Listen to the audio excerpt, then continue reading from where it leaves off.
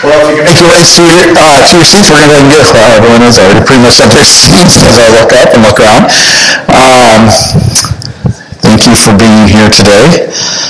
And thank you to the Lord for giving us a nice, sunny, it's going to be a warmer day. I'd be okay if we just cycled right into spring now, right? And we don't have to go back in any more snow or anything else like that. We're going to continue on a series of sermons we've been doing called The Kingdom, and the last few weeks we've been really diving hard into that the kingdom is not in heaven, it's not up there, but the kingdom is here today. And I should say the kingdom is not just up in heaven, because the kingdom is up in heaven as well, but the kingdom is here as well with us. And we've been talking about that, and we've been going over that. Last week we talked about being a servant in the kingdom, and how Jesus is a perfect example of a servant, right? Jesus was a servant for you and I, and he was a servant. He came he had all of the power, the authority, everything that he could ever want here on this earth he had. Yet he came as a servant. He came as a person who was willing to just be who he needed to be for us, to fulfill the prophets and the law, for him to be Jesus, our sacrifice. But today I want to begin to turn a little bit of a corner here and begin to talk about what it means to be in the kingdom and what it means to actually serve in the kingdom of Christ.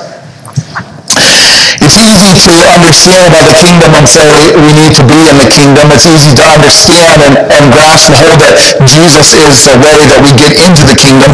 But the hard part begins when we see that Jesus asks us to fulfill the kingdom here on this earth today.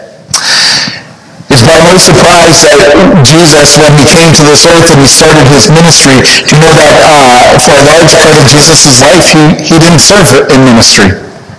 That's why we see that he was a carpenter's son, and we see all of these things. It wasn't until later on in life the scriptures give us this void of time between when he's roughly about 12 years old to the time he's roughly about 30 years old, and we find this void of time when we really don't know what Jesus is about, that we could assume that Jesus was helping his father, being a carpenter. He's probably fulfilling and doing those things. He's probably still going to the temple and all of those things.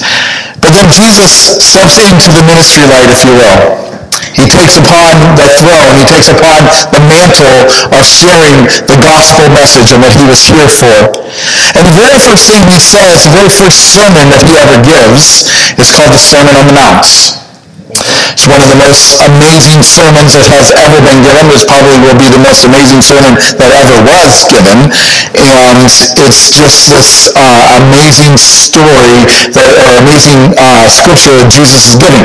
But here's the interesting thing about this, is by no surprise was it that Jesus' very first statement and very first sermon wasn't about anything other than how do we live in the kingdom of God. That's what the Sermon on the Mount, the Beatitudes, for example, which we're going to be talking about today, is exactly that. How do we live in God's kingdom here on this earth? What do we need to do to become this? See, Jesus came into a culture and a time when everything was opposite from the way it should be. Oftentimes we hear about Jesus and his ways being the upside down. Now, if you've ever watched Stranger Things, they have the upside down world. Well, Jesus was first with that, by the way, and his version is way better than the Stranger Things version, if you've ever watched that. But Jesus does turn everything upside down. I love the biblical character in Scripture that carries my name, I carry his name, I guess is probably the better way of saying it, is known to say that he went into the city and he turned the city upside down. That's in Acts, and it's a wonderful story. But I often think about how Jesus came into this earth. When Jesus walked this earth, he didn't come with power. He didn't come with guns. He didn't come with tanks. He didn't come with angels and legions of angels to come and say, this is the way it's going to be, and I'm going to force you into this. Jesus did exactly opposite from what everyone else said it should be. all of the Jewish citizens were looking for a military leader to come in and overthrow the Roman government. They were looking for a savior who was going to come and lead them in battle to win these battles. And Jesus comes and he says, no, this is not how we're going to do things. So being in the kingdom is not just good enough. We are called to not only be in the kingdom, but to participate. Do you understand that when Jesus says, come to his earth and participate, or be part of the kingdom, he's not just offering a slight, oh, here, it would be good for you to come. No, Jesus is saying, in order to be in my kingdom, this is how you must live. We're going to get into this in a moment because that's what the Beatitudes are. The Beatitudes are, this is how we must live to be in the kingdom of God. If you want to operate in the kingdom of God, if you want to walk in the kingdom of God, then you have to be like the king who's in the kingdom of God, and that is Jesus Christ himself. Jesus was a servant. We talked about that last week, so he calls us to be a servant. But how do we become a servant? Jesus didn't call us to be followers of him and then just idly sit on the sideline waiting for things to happen. He, in fact, asked us to get active and be involved in his kingdom, to do things, to say certain things, to walk in certain ways, and to proclaim the goodness of Jesus Christ. That's why Matthew 28 is such an important message, because it commands you and I to go out into the world. It is Jesus' command for us to move forward. If you have your Bibles, turn with me to Matthew chapter 5. We're going to be reading in the very first 12 verses of Matthew chapter 5. And while you turn there, let's pray and ask the Lord to bless us and bless this time. Lord Jesus, we thank you so much for who you are. We thank you for the amazing grace that you give to us, grace that we don't deserve. We're thankful that you give us an invitation to serve in your kingdom, to be part of your kingdom. And we're also understanding that you give us commands and rules and things that we should do to live in your kingdom, things that we will undoubtedly be blessed if we walk in those ways. But you also give us a choice, Lord Jesus. You give us a choice to walk in those ways or not. You don't force us to walk in your kingdom. You don't force us to act any certain way. You just invite us to do that. But with that invitation comes a blessing that you give.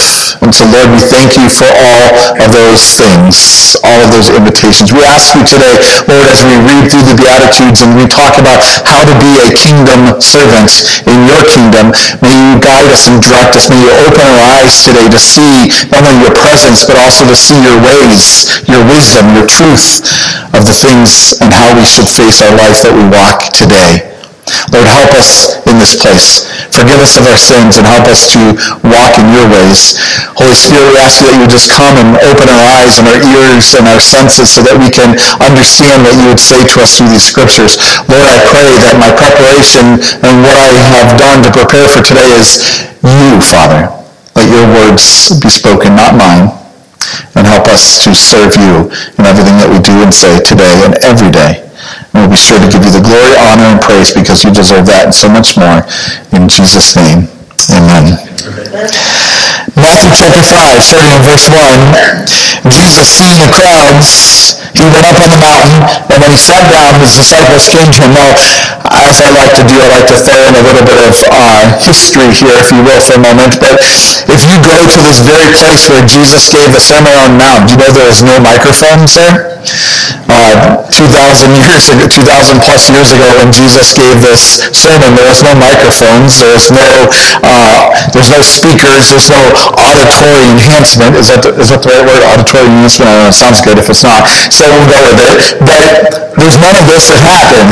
It's interesting today that as you go to the place where Beatitudes and the Sermon on the Mount was spoken to, if you stand on that very mountain where Jesus spoke, people at the sea can hear you. This is hundreds of yards away.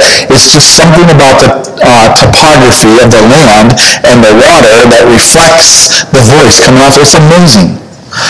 But Jesus chose this spot, and I think it's interesting. He chose this spot because he wants everyone in that crowd to hear what he's about to say. This is his very first message. This wasn't like Jesus. I understand and know, and hopefully that you're understanding and knowing too, that Jesus doesn't just haphazardly pick this location to give this message. This is something that he has chosen. He knows by sharing this message at this location that everyone that comes will be able to hear him. This is the beginning of his ministry. This is like his very first message. This is his message that everyone's going to be hearing and everyone's going to be grabbing hold. So he wants them to hear. And what he's about to say is some of the most groundbreaking things that these people will ever hear. It'll also be groundbreaking to us if we would abide by what he says in these things today. So he says, seeing the crowds, he went up on the mountain, and when he came to sit down, his disciples came to him, and he opened his mouth and taught them, saying, Blessed are the poor in spirit, for theirs is the kingdom of heaven. Blessed are those who mourn, for they shall be comforted. Blessed are the meek, for they shall inherit the earth. Blessed are those who hunger and thirst for righteousness, for they shall be satisfied. Blessed are the merciful, for they shall receive mercy. Blessed are the pure in heart, for they shall see God. Blessed are the peacemakers, for they shall be called sons of God. Blessed are those who are persecuted for the righteousness' sake, for theirs is the kingdom of heaven. Blessed are you when others revile you and persecute you and utter all kinds of evil against you falsely on my account. Rejoice and be glad, for your reward is great in heaven, for so they persecuted the prophets who were before you. What we have to understand here is that Jesus repeats some phrases here. And you will see that there's a couple things that he's repeating, and we're going to actually take a deep dive into some of these, but I want to just jump back here, and let's start with the very first one in verse 3. Blessed are the poor in spirit. Jesus begins by saying every single one of these phrases, blessed are. And so what he is saying is he's going to the people and saying, if you want to be blessed, this is what you do. The reason why he starts this is because the people at this time are looking to receive a blessing from someone. They go into the temple for a blessing. They pay a pittance to the temple to receive a blessing. They bring their doves and their goats and their lambs and all of these things to the temple to receive a blessing. But God says to them, you don't have to go to the temple to receive a blessing. Jesus is saying this, blessed are. A lot of times what we find in this term blessed is what we often hear is that there's not really a good English word that holds up to this word, right? Blessing is the English word. There's not a really good meaning. Blessing is a wonderful word, and when we hear about this, what we often think about, when I hear the word blessing, I think of Talladega Nights. When you say blessing, dear 9.5-pound baby Jesus, and I think about that, right? Or I think about National Lampoon's Christmas Vacation. When you say the blessing, and grace, yeah, we say grace. Grace through the golden years, right? And I think about these things, but to be honest with you, the word blessed here that Jesus is using means something much greater than what we could ever understand. The word blessing and bless doesn't do comparison to what this word actually is meaning. What Jesus is actually saying to us is not only to be blessed, but he's saying receive great comfort and care. Receive all peace and all of the things that you could ever need. Have you ever felt like you're at odds with the world and everything is just going against you? And it's funny, we were praying for Corey today because some of those things, just feeling the battle coming. What Jesus was telling these people is that it's not just merely the fact that you're blessed. I'm blessed, right? Bless their heart, right? That's what the Southern people say. Bless their heart. What that really means is that they're thinking down upon you. They're not really saying bless your heart. Bless their heart, right? But the truth of the matter is this word that Jesus uses for blessed is much greater than that. It's all peace and comfort and everything. It's the greatest amount of peace and comfort and relaxation that you can receive. What Jesus is saying is that it's not just simply a word, that when you follow these things, you will be highly blessed. And I pause to use that word because I, again, have a hard time thinking of another English word to replace that with. But you're going to receive the grace of God. You're going to receive all of the things that the Lord has for you by using these words. But we have to understand that the Beatitudes, if you will, the very things that we're talking about here, the Sermon on the Mount, the Beatitudes, is a kingdom ethic for a kingdom people. This was the ethic. This was how are you supposed to work? How are you supposed to live within the kingdom of God? This wasn't just merely a statement to Jesus. This wasn't like a sermon. Thank you for downloading me today, Corey, but let's be honest. This wasn't just a normal service, a normal sermon that you're going to hear from Pastor Jason. No, this was Jesus speaking to the people saying, this is how you shall now live. Wonderful book by Chuck Colson, if you've ever read it. But the truth of the matter is that this was Jesus saying, this is the kingdom ethic. This is how you are supposed to operate. This is how, when you follow me, these are the things that you should participate in and do. And it's no surprise that the very first one starts with poor in spirit. But before we get there, let's look at this and say, this passage in Matthew chapter 5 is repeated in Luke chapter 6. It's the same Beatitudes. There's a few words that are changed, and we're going to talk about that in a moment. Jesus, in Matthew reports that Jesus saying, blessed are the poor in spirit, for theirs is the kingdom of heaven. Luke says, blessed are the poor in spirit, for theirs is the kingdom of God. Either way, you're talking about a wonderful kingdom of Jesus and kingdom of God that's coming to this earth. Jesus' message is not for the crowds of this world. It is for those who are willing to sit at the feet of Jesus, to hear his words, to achieve the ethic of the kingdom. Men and women, all of us together, must willingly submit to the full teaching of Jesus. And it starts here with the Beatitudes. Yes, I just said Jesus. But it starts with this verse 3. Blessed are the poor in spirit, for theirs is the kingdom of heaven. The poor in spirit, when we think about being poor, none of us likes that. I don't like thinking about being poor, right? I don't want to go to the grocery store and say, I can't buy the steak, I have to buy the hot dogs because I'm poor, right? I don't like thinking about being poor. No one likes being poor. So why would Jesus start the kingdom ethic, the Beatitudes, with his very first one? Blessed are the poor in spirit, for theirs is the kingdom of heaven.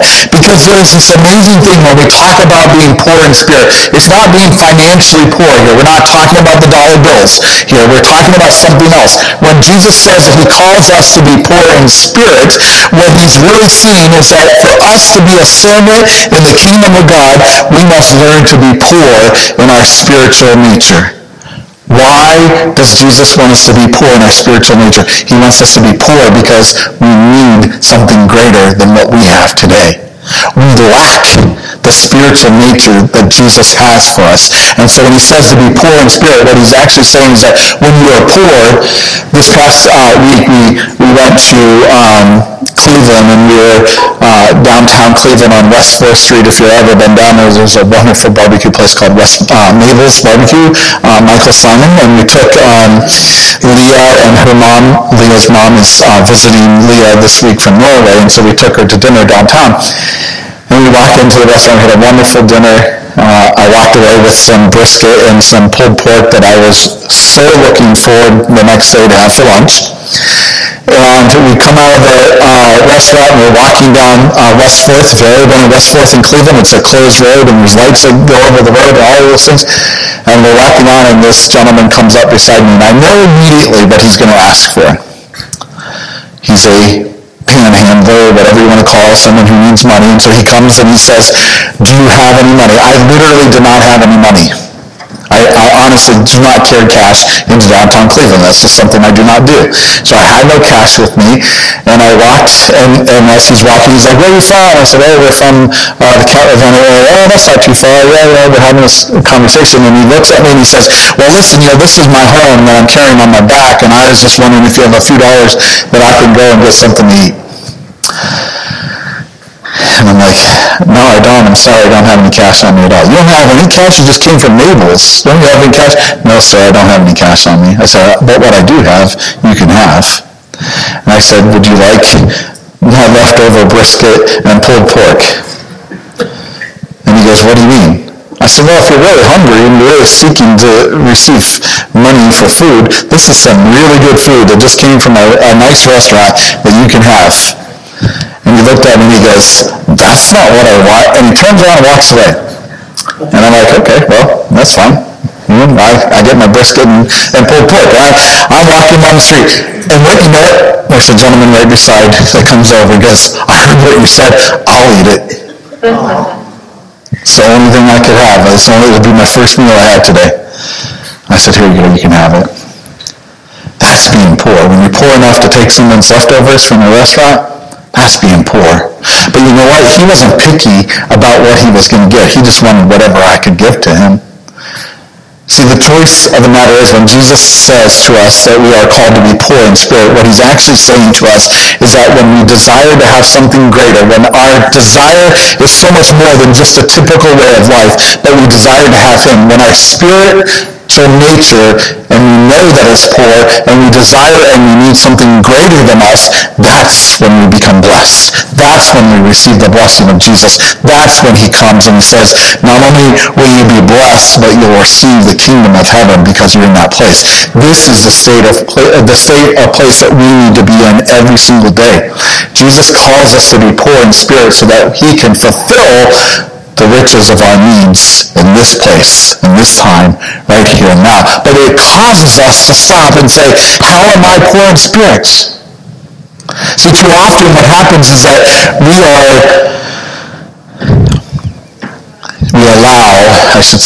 our pride to get in the way. We allow our thoughts to get in the way.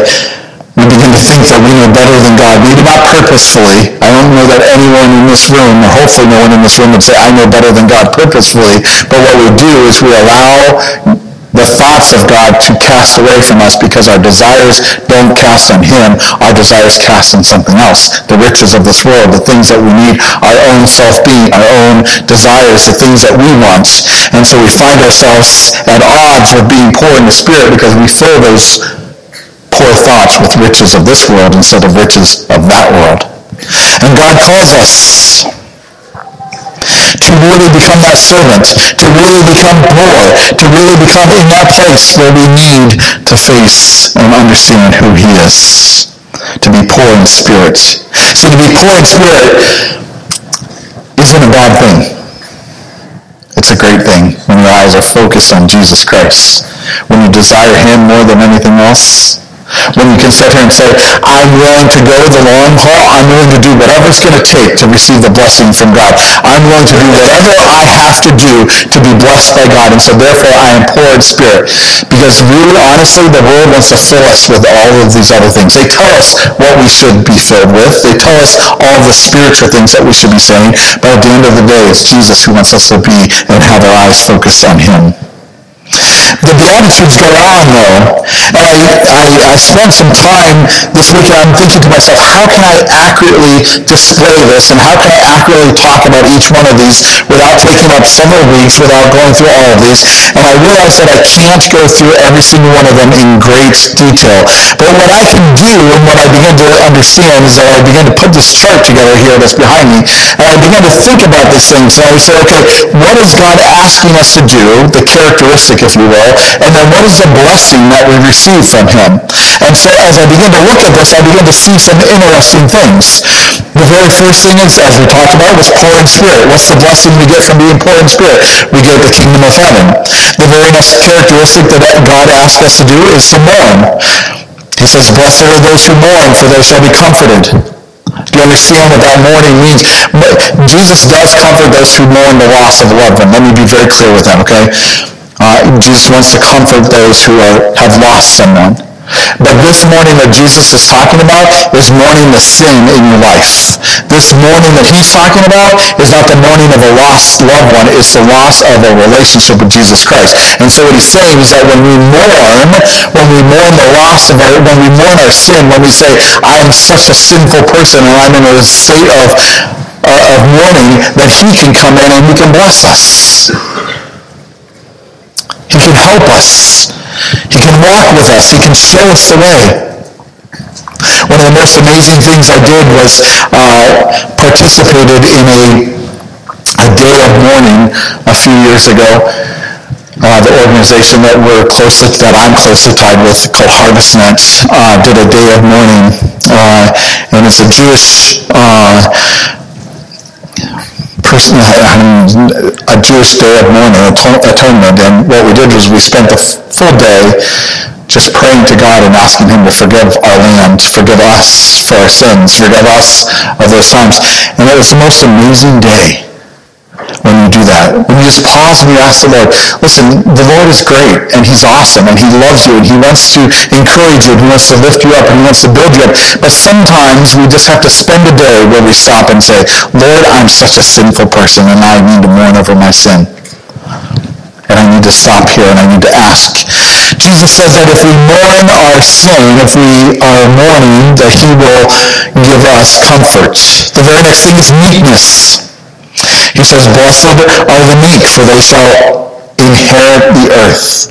Meekness doesn't mean, again, this is the upside down world, right? The upside down world would tell us, our world today tells us not to be poor. They want us to be rich in ourselves, rich in our own beliefs, rich in everything that we say is right. Not what God says, but what we say is right.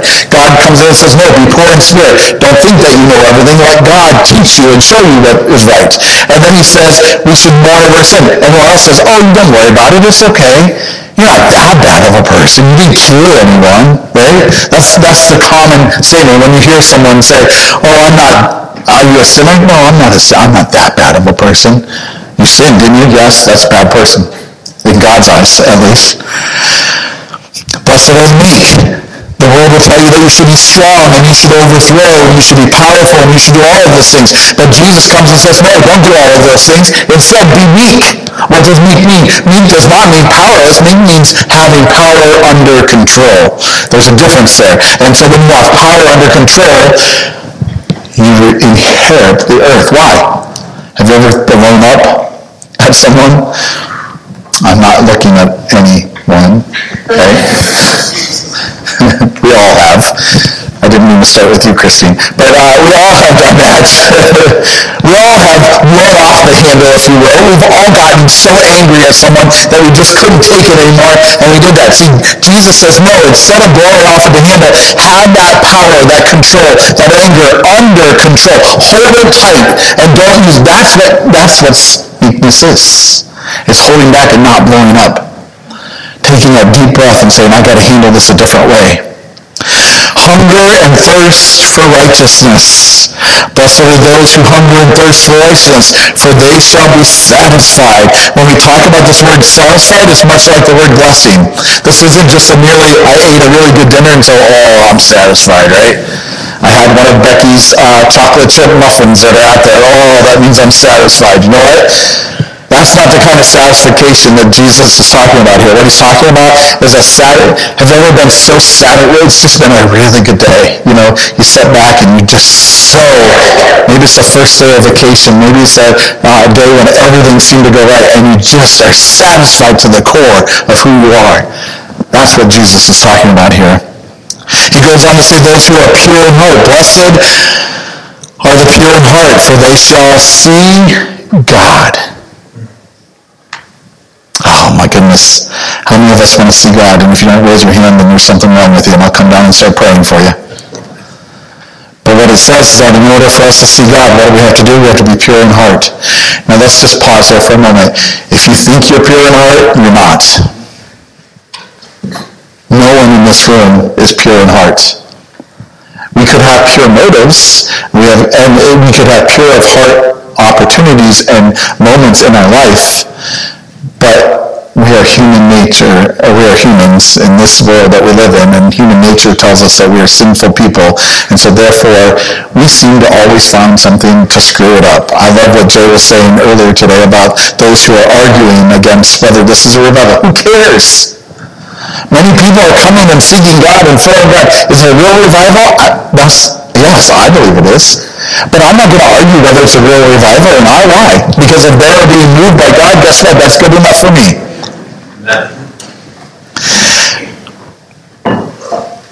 There's no shame in putting to bed the thoughts of making yourself king and making Jesus king. Ultimately, that's what pure in heart means. Is setting aside your pride, setting aside all of the things that you want for yourself, thinking that you know everything and how everything should be, and putting him first instead. Sometimes that means being humble, right? The next one, peacemakers. Blessed are the peacemakers, for they shall be called sons of God. Again, when we are peacemakers, we're not seeking strife or quarrel. We're not seeking to respond to anger or respond to someone else's anger towards us. We are trying to be peacemakers. When someone comes to you and says, man, I really have a bone to pick with you. Okay. How is it? I'm sorry I made you feel that way. I'm sorry that your emotions I have allowed your emotions to get to that place. It's okay to be a peacemaker even in a very difficult situation. God calls us to be peacemakers. And our blessing is that we get to be called sons of God. That's an amazing blessing, by the way, because if you're a son of God, guess what? You get all the benefits of being a child of God, which means God is your father, which means the blessings that come from him are way more than what we could ever experience here on this earth. And then finally, the last one, blessed are those who are persecuted for righteousness' sake, for theirs is the kingdom of heaven. No one likes to be persecuted. Again, think about this on the upside down. Jesus is coming in and telling you, this is not the way that you've been thinking, the way that all of these thoughts and what you thought was right, and the way that we are going to achieve and win this world, and how we're going to overthrow the government, and how the kingdom is going to work. All of these things, I'm going to turn them all upside down. And I'm going to tell you, this is what happens. And so when you're persecuted, don't think of it as being bad. Think of it as being something good. That means someone is fearful of what you're going to do because they're going to see that God is moving forward in your life. And so the only way they know to overcome that is to persecute you and make you feel bad. That's why when we say, oftentimes when you're being attacked, it's the beginning of a blessing that God's bringing to you. When you feel attacked, when you feel like the devil is attacking you and everything in your life is going wrong, that's usually the beginning of a time that God is about to do something special in your life. Because when he does something special, Satan wants to persecute you and try to get you to abandon all hope and say, I'm done, I'm giving it all up, I'm walking away. I don't want to go through this persecution, I don't want to go through this trouble. That's Satan's greatest ploy. So Jesus says, blessed are those who are persecuted for righteousness' sake, for theirs is the kingdom of heaven. Now I want you to notice something. The very first thing, the poor in spirit, the characteristic and the blessing that you get is kingdom of heaven. The very last one in this is being persecuted, and guess what? You get the kingdom of heaven. There's a reason why Jesus promises the kingdom of heaven twice, and this is because what he's saying is that these kingdom principles will bring you into his kingdom. It will bring you into his place. It will bring you into the place of where you want to be. See, the truth is the kingdom of heaven, the kingdom is right at our hands. We can see amazing things happening. You know, I went to a conference one time talking about hazing, the hazers, I think you said, Corey, right? Yeah, haze is where the praise is. You know, one time I went to this conference, and it was an internet conference, and they were touting all of this wonderful new software and stuff like this, and this company started, and it was so interesting because at the door there was this cloud of smoke that was coming down, and it was rolling on the ground, but it wasn't spreading out in here, it was spreading in. And I'm thinking, man, what's going on the other side of that door? What's going on? If I could just walk through that haze a little bit and see what's going on. And you know, from the outside you heard nothing other than the sound of the smoke coming down. And as I got up close to it, I thought, no, I'm going to walk in. As I walked in, I kind of moved the fog, the haze away, and I walked in, and all of these lights were shining everywhere, and there's lasers going on, and there's this music pumping, and I sat there and I thought to myself, that's kind of like what I think the kingdom of heaven is like. Not that God is a rave, right? He's not sitting there with the lights going on and then, right? right? Or as my wife tells us, cats and boots and cats and boots and cats and boots and cats and boots and cats and boots and cats and boots, right? But I think it's just like that. It reminds me, this verse and this understanding of the Beatitudes and what's going on here reminds me of that, because I believe that the kingdom of heaven is right here. All we have to do to walk through that door, to walk through that gate and see the kingdom of God, is to follow what Jesus tells us to do. And as we walk through that, guess what? We're going to see amazing things. And when we think are bad things, when we think being poor and spoiled is bad, God's going to turn it upside down and make it amazing in your life. When you think being persecuted is bad, God's going to turn it upside down and make it a beautiful thing.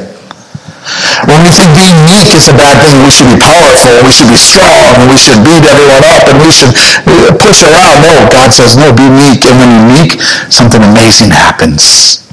That's what I think this Beatitudes, what Jesus is really talking about here. Now, I want to talk about this because I think we need to understand what's going on today. And I think what's going on today at Asbury University is very closely tied to what's going on in the kingdom of God today. I was thinking back, like many of you, this past week about what's going on, and I spent a lot of time watching some of the videos and the live streams and those types of things. But I instead took a different view of this. I said to myself, I want to go back to the very first service. I want to see what that very first service was like. That caused the very beginning of this revival. And so I went back and I watched, and I actually looked up the pastor that was speaking, and I watched some of his other sermons, but then I watched the one that he gave that night. And I have to tell you, now, I walked away from that with some really good joy and hope in my life, because honestly, there's nothing wrong with what he said. Everything was great. Was it fantastic? No. It was like a regular sermon you could have heard in this very church, even though Corey says I'm above average. I don't know about that, but it was a regular sermon that you would hear at any other church. He wasn't quick with his words. He wasn't a eloquent speaker. Whatever. He was that. Neither am I, so that's okay. Elegant. And so I watched it, because I'm waiting for that moment when you just, when you feel, I don't know if you've ever been in a church service when the pastor see, as a pastor, and Pastor Chaz can confirm this, but as a pastor, when you speak and you're preaching, you're waiting for that, you're looking for that one phrase, that one thought, that one moment where you're just going to say that, and the glory of God's going to fall on the room, right? And everyone's just going to fall to their face, and God's going to be, right? There wasn't any of that. It's just a normal church service. And then I watched the worship before. Sorry, Corey, but I watched the sermon before I watched the worship, just to let you know. But I watched the worship before, and the worship team was okay. Wasn't great. Wasn't bad. I would actually say that we have an above-average worship team, and our worship was probably as good, if not better, than what you heard that night. And then I watched after the service. And after the service ended, they had a moment in time where people were allowed to come up to the altars and share a little bit or pray or do whatever they would do. And can I tell you, about 90%, maybe 3/4 to 90% of the congregation that night, the students, left. Nothing happened. Until this one young man got up and he walked up to the front of the church, and he brought some friends with him. And the truth, what he has said, is that he came forward because he couldn't deal with the sin of his life anymore. He was a college student, but he was living in sin. And he was tired of living in sin. He felt the heaviness of the sin weighing on his heart and weighing on his shoulders, and so therefore he needed forgiveness. And so he came forward, and the pastor wasn't even there. The pastor didn't meet him at the altar to pray with him. His friends did. And his friends came up, and there was about 4 of them that came up to the altar, and they began to pray. And this young man began to cry out at this moment, and he began to ask the Lord to forgive him of his sins. And he was very visually moved. You could tell that he was moved, and there was something going on there. But he was at the edge of it looked like he had gone to the bottom of the barrel, and he was looking up and saying, there's nowhere else for me to go but for God to come and grab hold of me and deliver me from this. And what was so moving about this was that this young man, as he sat at the altar and he's crying out to the Lord to forgive him, you see a couple people that were still there come down to almost like they're going to pray for him. And as they reach out to pray for him, all of a sudden you see them drop to their knees at the other side of the altar, and they begin to cry out about what was going on in their life. And you begin to hear these rumors of things, and then you see this young lady behind, and there's always one in the crowd, right? But you see this young lady about 3 or 4 pews in. She's just sitting there. She's watching. She's not moving. She's not doing anything. But she goes like this.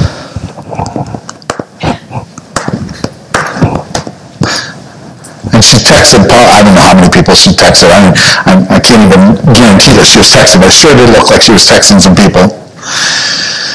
About 3 or 4 minutes later, you see people start to walk in the door, students. And half an hour to 45 minutes later, you see more kids walking through the door. And then an hour later, the whole entire auditorium is filled with people.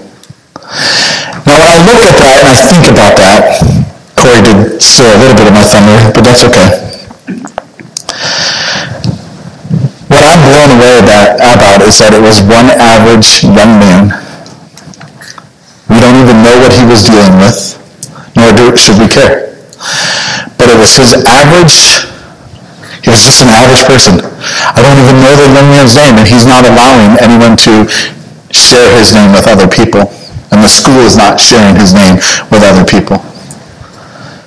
But it was just an average young man who came forward to say, I've had enough of living against God and living in sin, and therefore I'm going to live for him. And he accurately and purposefully and wholeheartedly sought after God that night. And because of that, 2 weeks later, we have thousands, if not more, people who are in line right now to walk into this room to hear and to receive a blessing from God. What's amazing to me is that, again, this was an average service, average worship, average message, but it was some young man who was tired of living average life, who came forward, got on his knees, repented, and asked the Lord to come. And because of that, we have what we have today. I will tell you that the truth of the matter with most of this is that oftentimes in churches like ours and churches all around the United States, you won't find too much of that happening. Why? Because we have too many other things in our life that we need to go do. Right? We won't be truthful with ourselves. We hide our pain. We hide our suffering. We hide our sin because Lord knows we don't want someone else to hear what I'm singing through. We're embarrassed by it. We're embarrassed about being truthful. We're embarrassed about doing all of those things. And so we don't get right with God. We don't come down. We don't share our emotions. And then on top of that, let's be honest. If God asked you to be here all night long, would you?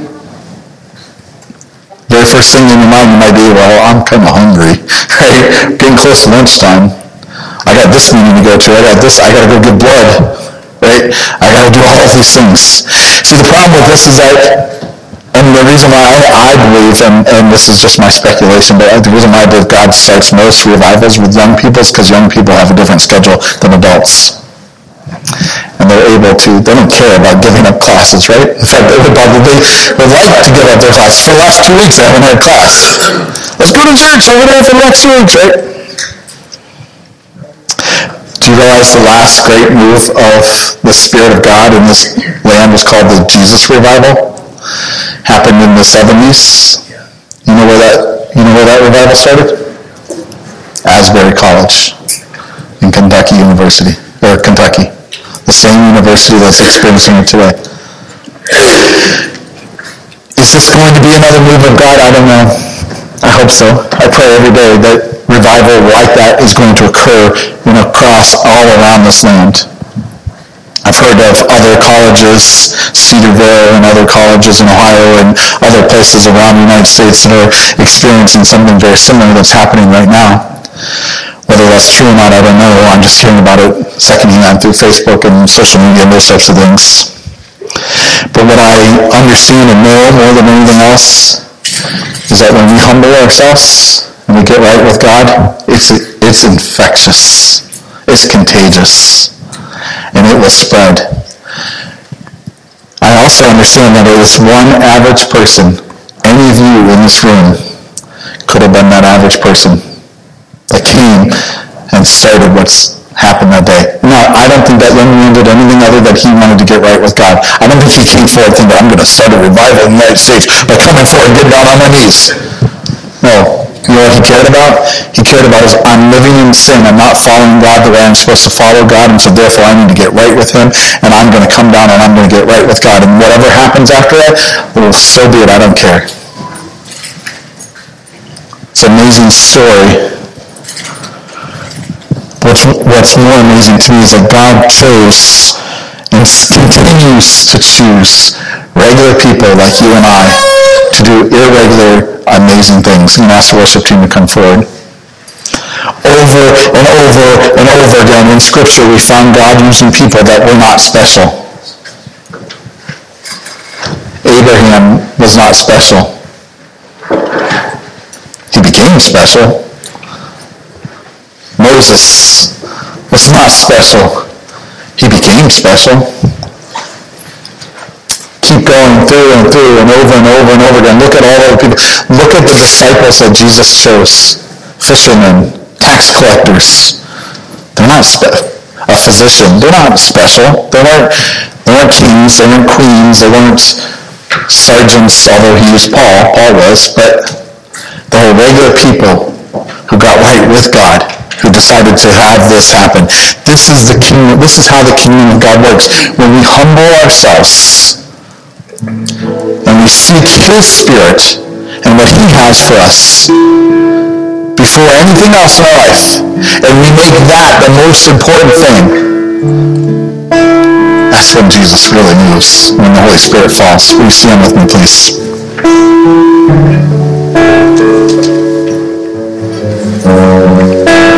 I just want to tell you that in this humble place today, I want to ask you, can you humble yourself and be real with him?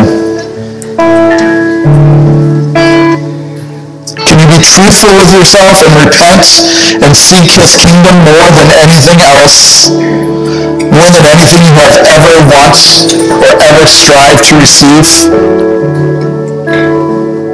I'm not asking for you to come forward and ask for prayers of healing and prayers for all of these things. All of those, there's nothing wrong with those things, and that's great. But what Jesus actually is telling us to do in the Sermon on the Mount has nothing to do with prayer for financial blessings, pray for this or that or whatever it might be. What it has to do with is getting right with God by repenting and turning away. The word repent means to turn away, to go the opposite direction from the direction you are going. See, I believe that when we as humble people humble ourselves and we repent and turn away from our sin, that is when real revival will begin. When we seek God more than we seek anything else, when we seek him more than we seek finances, seek him more than we seek pleasure, pride, all of those things, that's when I think revival really will take over this nation. But God invites us to do that at any time. Jesus invited us when he went through the Sermon on the Mount and the Beatitudes. His offer was there and it still is today. Can you be meek? Can you be poor in spirit? Can you do all of those things and let God seek after you? Let's pray. Father, we thank you for what you're doing, what you have done, and what you will always do in our lives, Lord, when we seek you, and that is come in and bless us. Lord, I thank you for the revival that's going on at Asbury. I thank you for the movement that you have done in our hearts and in our souls and in our lives and across what you're doing in this wonderful nation of ours, Father, and across the world today. But Lord, I pray, may we continue, Father. May it also be in us. May we also seek repentance, a turning away of our sins, to seek you more than we seek anything else. May we be poor in spirit, so much so that our only way to turn is towards you, Father. May you come down to this place and meet us in our time of need. Let us be the humble people, the regular folk, if you will, who seek you greatly, more than anything else. May it be the seeds of what you're about to do in our nation and in our country, and not only just in our nation, but in this area, Father, in our lives, in our family lives, in our communities here.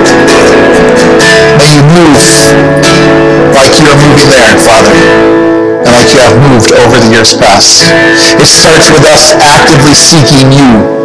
For those that are here in this room or watching at home online have never given their life to Christ, it always and it must start with us seeking him, by asking forgiveness of our sins, by repenting. What that means is turning away. Whether you've asked this prayer or said this prayer of salvation before or not, it all begins with repenting. It all begins with turning away from our sin and turning towards God. So Lord, forgive us of our sins. Come into our hearts. Let us seek you first, like only you deserve to be sought after. We love you, Lord. Help us this day to serve you. In Jesus' name we pray. Amen. Let's worship together.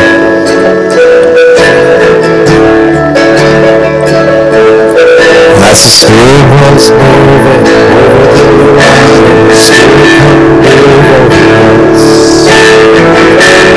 rest on us, rest on us. As the Spirit was moving over the waters, Spirit come over us. Come rest on us, come rest on us. Come down, Spirit moving, come down, ready for the ruler. You're here and I know you are moving. I'm here and I know you are feeling. Spirit moving, ready for the ruler. You're here and I know you are moving.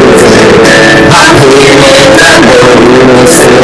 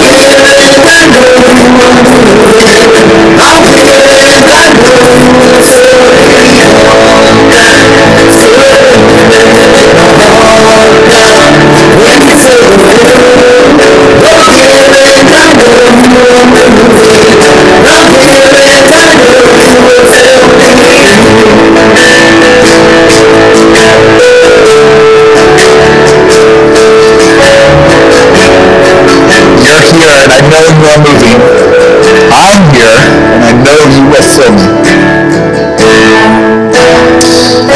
The question is that our prayer today? Lord Jesus, we thank you for this day. We thank you for your movements.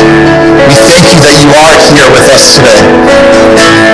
We Father, as we leave this room, as we leave this place today, may you send us out into the communities and neighborhoods in which we live in, changed, seeking you, taking the Spirit with us.